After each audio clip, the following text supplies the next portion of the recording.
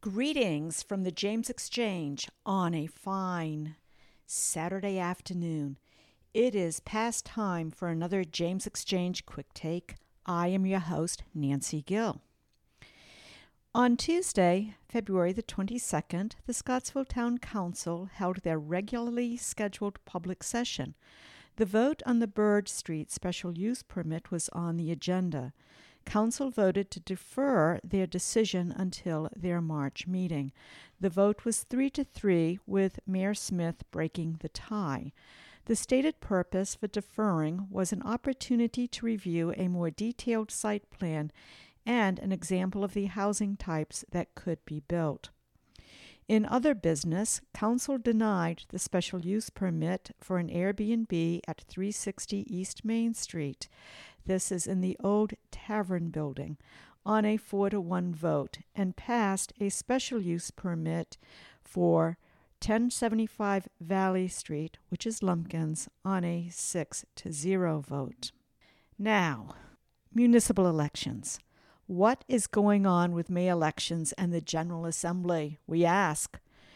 As reported in my last podcast, the House of Delegates voted to overturn last year's legislation on moving all municipal elections to November from May. This was House Bill 1082. The bill then moved to the Senate's Privileges and Elections Committee. The action of the committee was passed by indefinitely. This allows a committee to reconsider legislation at a later meeting.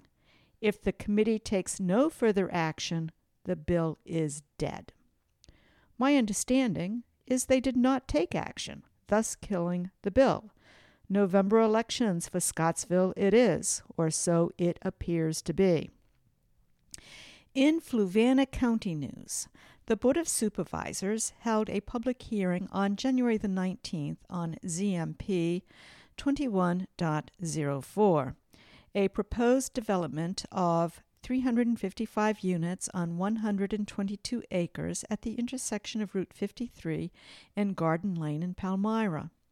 The application was denied on a 5-0 vote. Reasons for the denial included traffic, water, and sewer issues.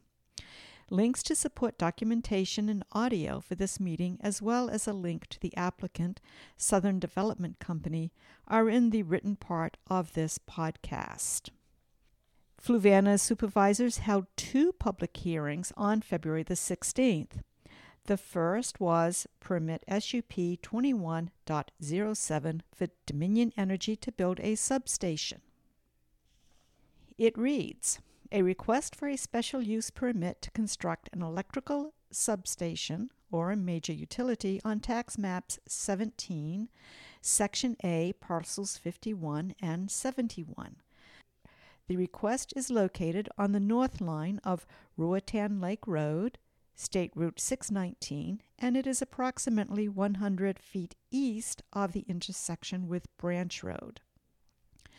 The second, SUP 21.08, for the Virginia Methodist Housing Development Corporation, and this one reads, a request for a special use permit to construct senior multifamily dwellings by increasing the maximum gross residential density above 2.9 dwelling units per acre with respect to 5.9 plus or minus acres, known as Tax Maps 9, Section A, parcels 14 and 14C1.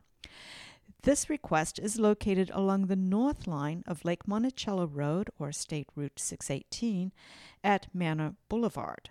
For those of you who don't know what the Virginia Methodist Housing Development Corporation is, it is a nonprofit serving moderate-income persons in Virginia by providing high-quality, affordable senior housing. This project will bring up to 120 units for seniors 55 plus. Voting on both special use permits was deferred to the March 16th meeting. Again, links to documentation are in the written part of this podcast. Well, that's it for today. I will be back tomorrow with an update on the Apex Riverstone Solar Project in northern Buckingham. There is a Joint Planning Commission and Board of Supervisors meeting on Monday, February 28th. As always, I would love to have a conversation, hear about an event or issue. Until tomorrow, this has been a James Exchange Quick Take.